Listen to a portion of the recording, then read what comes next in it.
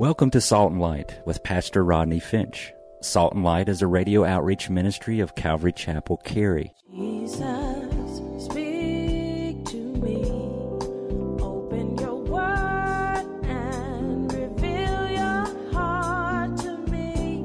Salt and Light is a series of verse-by-verse studies through the Bible, focusing on its practical application to our everyday lives. Salt and Light is recorded live at Calvary Chapel, Cary in Apex, North Carolina. Stay tuned. At the end of the program, we will give you information on how to contact us, so be sure to have a pen and paper ready.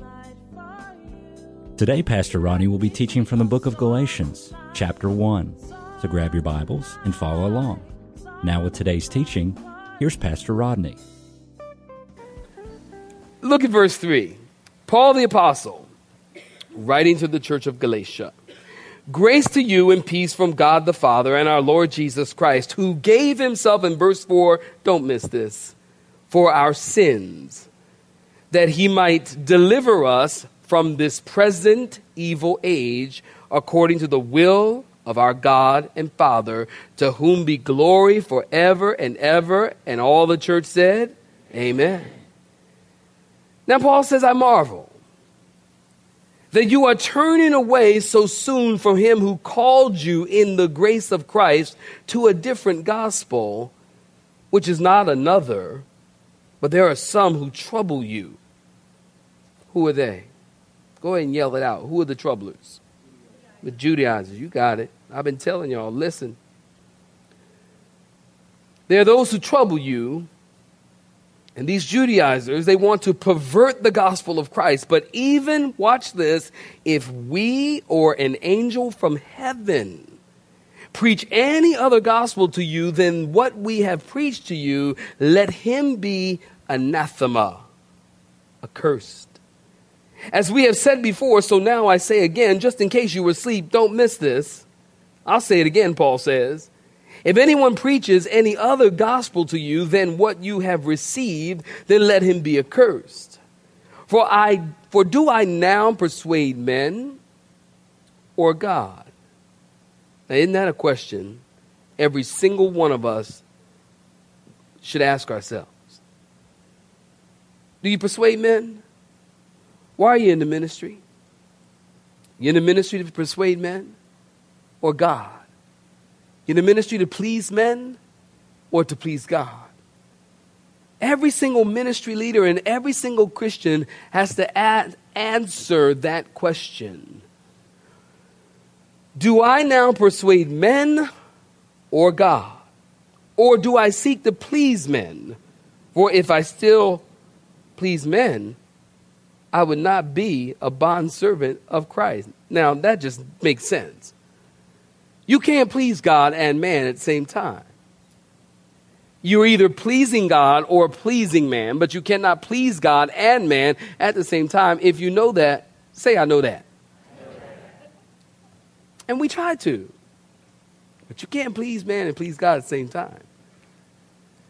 Now, if you were with us last week, let me give you just a little bit of background, bring you up to date. We talked about last week, were you with me? The book of Galatians, if you're taking notes, got a pen? Got a pad? You know I encourage you to have a pen, have a pad. Got to write it down. The book of Galatians has been called the Declaration of Independence of Christian Liberty. Galatia, as we talked about, is a region. It's a territory. It's not a city. You know, like Paul wrote to the church at Corinth. Paul wrote to the church at Ephesus. Galatia is a region, and therefore it's a territory, and there are many churches. So this particular letter that Paul writes actually would get circulated to different churches in the area. So it's a region, a territory, not a church or a city. If you look at a map today, it's actually modern-day Turkey. In the region of Galatia was the city of Philippi, Ephesus, and Colossae. The Galatian people, as we talked about last week, were originally from Gaul, Gaul, or present-day France, and they migrated south, settling in this region. In that day, in Paul's day, the Galatians were kind of like country folks or kind of backwood folks or folks that were easily misled. Now, also, if you were with us last week, you know that Paul had been defending his apostleship. But more important than defending his apostleship, he was defending the gospel of Jesus Christ and defending the gospel of grace. And at the time of this writing, Paul's blood was boiling because these men, as we mentioned, known as the Judaizers, were going behind Paul, and they were telling people that they didn't have to listen to Paul. Paul would go into a particular city within the region of Galatia and plant a church. And after he would plant a church and teach the people about the grace of God and the love of God, and that they've been set free from legalism and that they're no longer bound under the law, these Judaizers would come right behind Paul and say, listen, you don't have to listen to Paul. And actually what he told you is kind of half right. I mean, yeah, you got to accept Christ, and yes, you have to follow Jesus, and yes, you have to believe in the blood of Jesus, but you also, they would say, need to be circumcised. You also would need to keep the Sabbath. And they would say, this Paul guy, well, he wasn't even a real apostle anyway, like Peter, James, and John. He wasn't a real apostle. And so Paul opens up this letter with Paul, an apostle of Jesus Christ. He opens up this letter by saying, I am not an apostle of men. I haven't had hands laid on me by men. I don't represent man. I am an apostle by the will and the agency of God. You know, I was just talking to a brother just between services. And he was telling me he was going to a seminary pretty close by. And I said, that's great. And he asked me what seminary I went to. I told him I went to UHS. He said, UHS? He looked perplexed. I never heard of UHS. I said, the University of the Holy Spirit. He didn't get it. Wait. How can you pastor a church and you didn't go, I have not been formally trained as a pastor. I go on record to say that many of you know that already. But I'm not a preacher by man. Man did not call Pastor Rodney to the pastorate. Hallelujah. Man didn't call me. God called me. God laid hands on me. God interrupted my life and said, you're going to be a pastor. A calling comes from God, not from man. And you can call yourself, but I'll tell you what, calling and an anointing is something totally different. I know plenty of people who have been to seminary. Some of them are cemeteries. I know plenty of people who have gone and gotten education and doctorates in theology. But the ministry is not about how many letters you have after your name. I only have 2. SR, senior. That's because there's a Rodney Jr. back there playing them loud drums. So y'all ain't even see me. I was yelling. He back there playing drums on that song. I was yelling at him. I'm singing, glory, glory. I'm talking about, stop hitting them drums so hard, boy. Just because he's bigger than me, he think he can do whatever he wants. Dad, I can pick you up. Why do boys do that, David? They get a little bit of half size, and they think they can beat up their dad. Oh, I can pick you up. I can pick you up. I said, boy, don't let the size fool you. I'll run through you. I love Jesus, but I will knock you out. Parents, wave at me. I love the Lord. Bill, I love him. Sue, I love him. But I ain't gonna have no crazy kids. I will knock you out. And you know what? And then I will pray for you. I will. You'll be knocked out cold. You might even be dead. I don't know. I might have killed you. I don't know. Then I'm gonna pray for you. And if you get up, then we've seen a resurrection. We've seen a healing. I can glorify God. Now tell me that's not the most twisted thing you ever heard in your life. don't even know how I got there. Where were we? Yeah, but I wasn't called by man. That's what it was. Whoa. This is third service, y'all, so hold on to your seat. No, but by God. And Paul says, I wasn't anointed or called or appointed by man. I'm an apostle of Jesus Christ. Now, here's the outline I gave you last week, and I told you I'm going to give you this outline for the rest of this book so we know where we're going and we stay on track. If you got a pen, you got a pad, it's a very easy outline. Chapter 1 and 2, Paul describes his experience in regards to the grace of God. Chapters 1 and 2, his experience in regards to the grace of God. Chapters 3 and 4, Paul describes his doctrine in regards to the grace of God. And then finally, in chapters 5 and 6, Paul describes the application of the grace of God to our lives. Chapters 1 and 2, his experience with grace.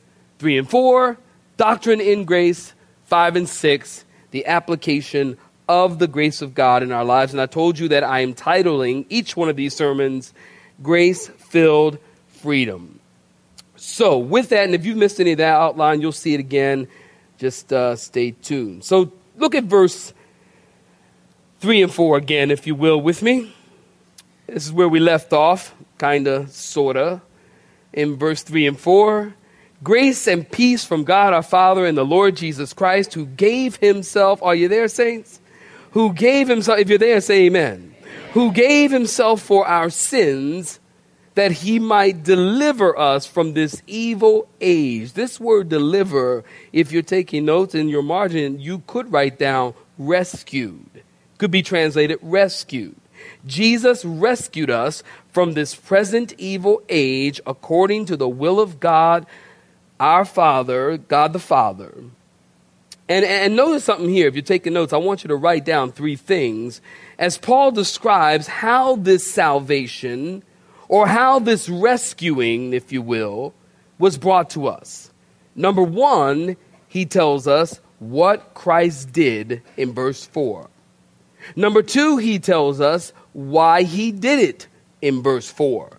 And then finally, he tells us who it was done for in verse 4. What Christ did, why he did it, and who it was done for. First of all, what Christ did.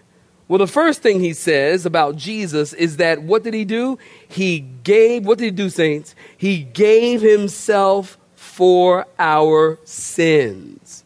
In other words, listen, we were sinners, and God, in his holiness, has to judge sin. So instead of God pouring out his wrath on us, Jesus stepped in our place and took the wrath of God upon himself. Jesus took our punishment. Jesus took the wrath that was to come to us. He took it upon himself.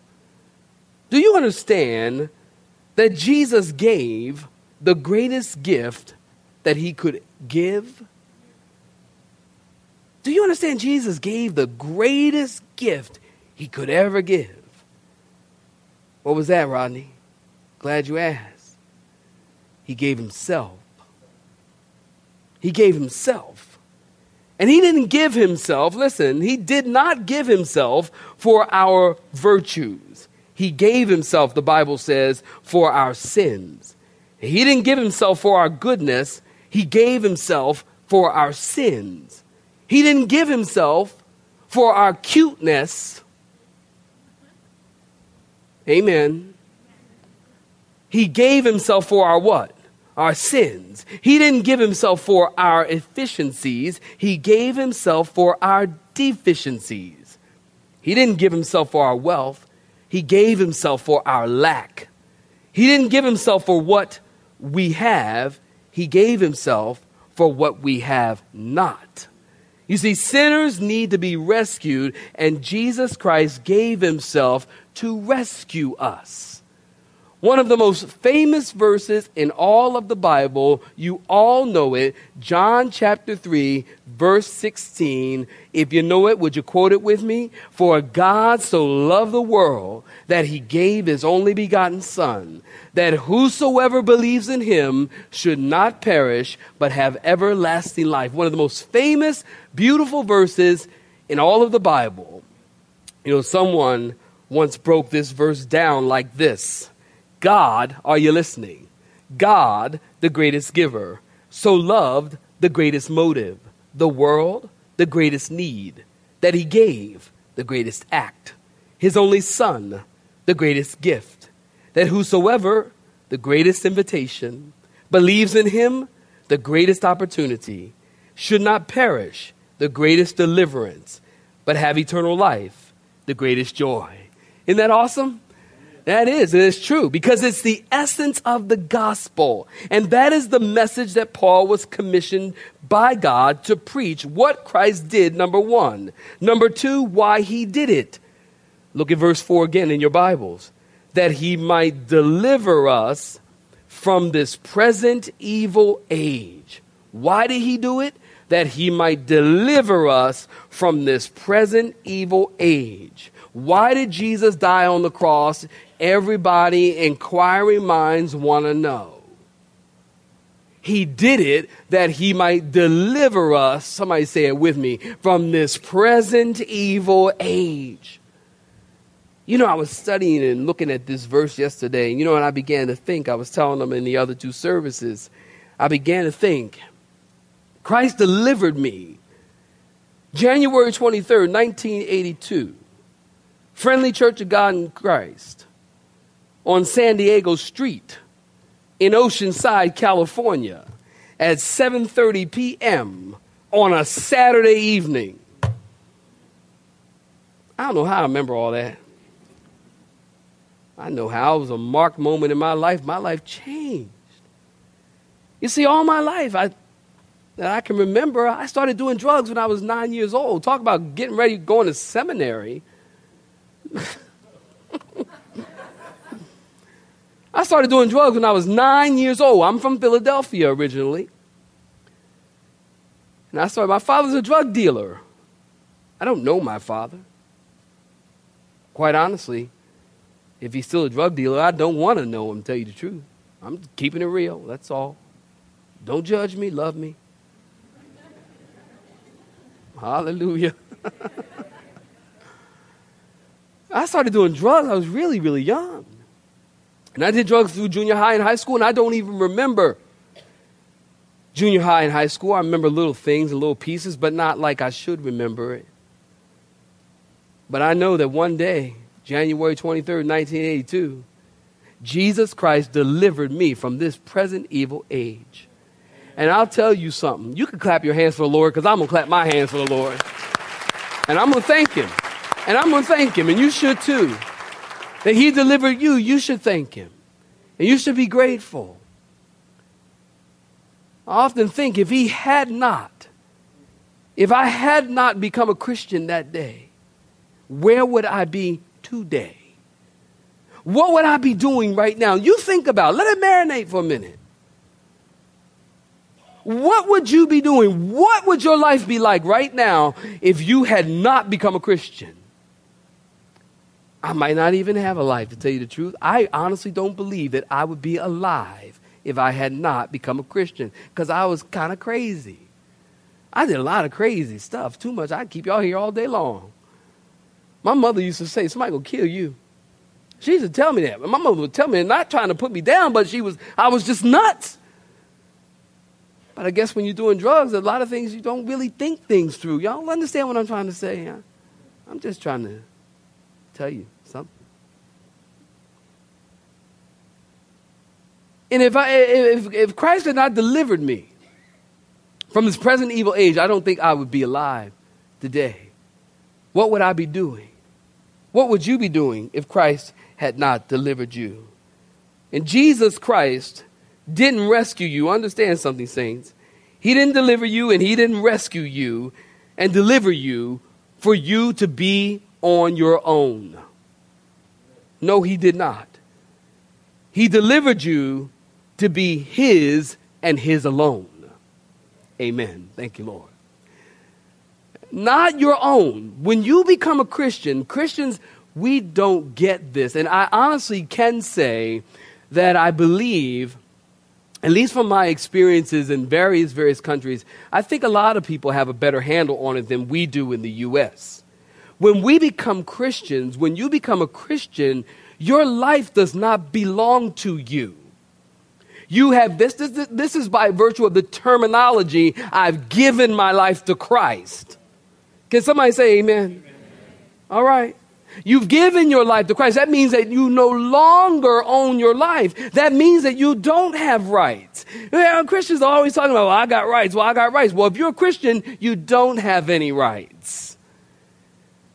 Because your life is hid in Christ. Now your life belongs to him. And now you do what he tells you to do. And you go where he tells you to go. And you say what he wants you to say. And if he tells you, I want you to go to India and preach to people that can't even speak your language, then you go and you go in the grace of God and you let God do what God's going to do and watch God get the glory. And all you'll do is stand back and say, God, you get the glory because I don't know what I'm doing. I don't know what I'm doing. But my life does not belong to me. And we don't get this. You know, when we can become a Christian, we just say, okay, I became a Christian yesterday. Now, today I'm going to do what I normally do. No. Well, now you're a Christian. Now you got to live different. Now you got to think different. Now, that's a toughie. But you can do it. Because you take the word of God and you let God's word transform your mind and transform your thinking. Let this mind be in you that was also in Christ Jesus. Present your body a living sacrifice, holy and acceptable unto God, which is your reasonable service. And be not conformed to this world, but be transformed by the renewing of your mind. So now that I'm a Christian, everything's different. We're not the same. Your life does not belong to you. Now your life belongs to Jesus. He rescued us and delivered us from this present evil age. And he did that because of his grace. He did not do that because you were so wonderful. He did not do that because you were so cute and he had to have you. That's what you do when you go to Petco and you get a puppy. You go, that puppy's so cute, I got to have it, and you take it home. Christ didn't do that. If you know that, say I know that. Oh, all right, good. No, he did it. The Bible says that he rescued us, for God demonstrated his love toward us in that while we were yet sinners, Christ died for us. He rescued us from this present evil age. Why? What Christ did, why he did it. And of course, we already answered who he did it for. He did it for you. And he did it for me. According to the will of God and the Father, Jesus Christ. Listen, it is the will of God that Jesus would give himself to rescue us, to whom be glory forever and ever. We just read it. Amen. And then Paul says, look at verse 6, saints. Look at verse 6, saints. Let me see the top of your heads. Look at verse 6, saints. Paul says, I marvel. Now stop right there. Look at me. I marvel. Now, you got to get this. You got to get this. Paul the Apostle, if Paul says, I marvel, this must be really, really, really, really, really, really, really big. Because this is a guy who died, went to the third heaven, came back to life and said, I saw things in heaven that I can't even explain them to you. They were so awesome. Paul had so many awesome things happen in his life and in his ministry that if he says, I marvel, this is a really big statement. So Paul says, I marvel, and what he's marveling at is the fact that they are turning away from grace. Now, the idea is that it hadn't happened yet, but they were on their way of losing their grip on grace. That's the idea. This word marvel, if you're taking notes, in the Greek language, it literally means to change sides. Are you writing that down? It means to change sides. It means to defect. You have been listening to Salt and Light, a radio outreach ministry of Pastor Rodney Finch in Calvary Chapel, Cary, located in Apex, North Carolina. Join Pastor Rodney Monday through Friday at this same time. For information regarding service times, you can contact us at 1-800-293-0923. That's 1-800-293-0923. Or you may listen to today's broadcast in its entirety by visiting the media library on our website at cccary.org.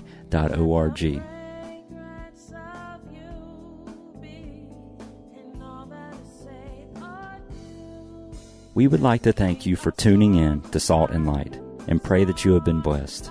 Until next time, may you be salt and light.